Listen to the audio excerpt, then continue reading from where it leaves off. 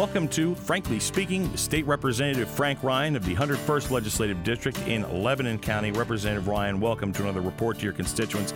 This week we'd like to take a look at the 2020 general presidential election and the election that went around that, the issues that we had with it, and the call that people have had to take a look at this, maybe do an audit of this election. This is an avenue that we could go down, but we've chosen to take a different way at looking at this election. What's going on here, Frank? Why should we or should we not audit this? What is the best way to attack the issues that people have had with the recent election? Chuck, as you know, I'm a CPA, and I specialize in keeping companies out of bankruptcy. I have extensive experience in my career about systems of internal controls. And just uttering those words to the average person will cause a deer in the headlights stare, as my family will frequently tell me, because it's probably not the most exciting topic that you can possibly imagine. But in this case, it's probably something of vital importance. I've done extensive analysis of the 2020 election, and we're starting to do a very deep dive on the May 2021 election as well, in the primary and also the general election results for the constitutional amendments, to make sure that our processes are sound. In the 2020 election, I found significant inconsistencies and irregularities, from the Supreme Court actions to the Secretary of State to the fact that 67 counties run separate elections. Some are extraordinarily consistent and do extremely well. As an example, Lancaster County does a tremendous job. Berks County does a tremendous job.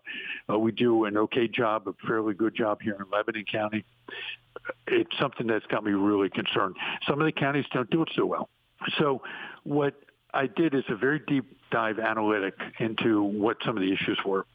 And my dear friend, Representative Seth Grove, who's the chair of the State Government Committee, convened 10 separate hearings relating to these election-related issues. And he did a tremendous job. I'm very thankful for our committee. He published a 90-plus page report on those changes that need to be done. And I think that's the recipe for us to take a look at what we need to do to reform the election laws, to come up with a better understanding of what we need to do to get the Commonwealth of Pennsylvania the type of certainty for the average voter that they feel comfortable that the election results reflect the way they actually voted.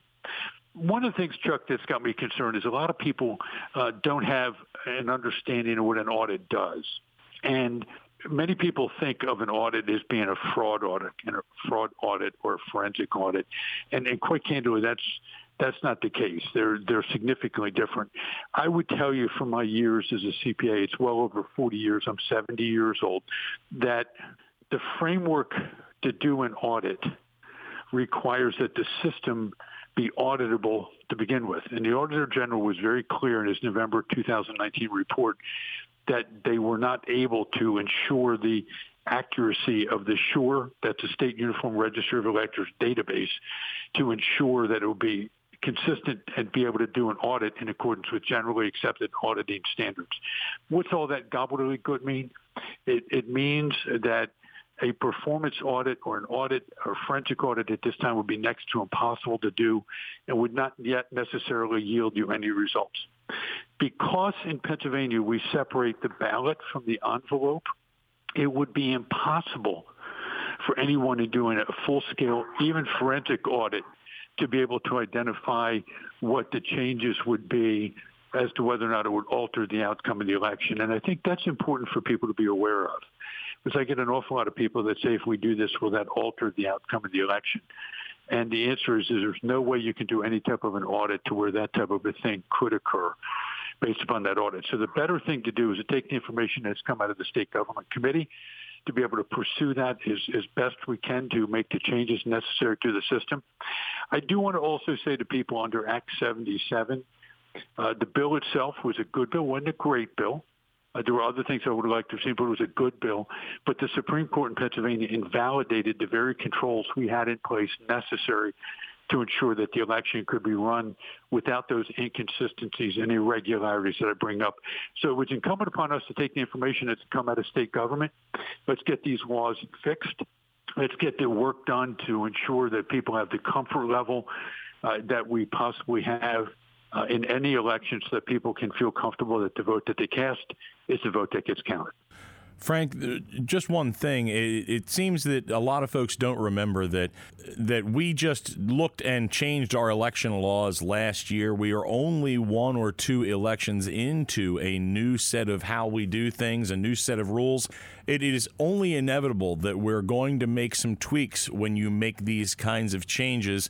It's not just as a result of the 2020 election. We are going to see this kind of thing anyway. Chuck, that's accurate, but I will tell you that the public has every right to be extremely angry that the Pennsylvania Supreme Court was so irreverent about a bill, the Act 77, that stripped out the controls, and that the Secretary of State, by issuing guidance so late in the process, virtually ensured that the election results would be inconsistent and not able to be necessarily as relied upon as you would normally expect to have in an election. So the election code changes were one thing, but the interference by outside parties to include the third-party voter access groups, the fact that 67 counties may have interpreted the election law differently, to the last-minute guidance that came out of the Secretary of State's office, to the interference by the Supreme Court that stripped out many of the controls that were in Act 77, caused people to have the type of discomfort and the anger and the angst that they have with the election. And that's what we have to really focus on fixing so that kind of travesty doesn't happen again as well. This has been Frankly Speaking with State Representative Frank Ryan.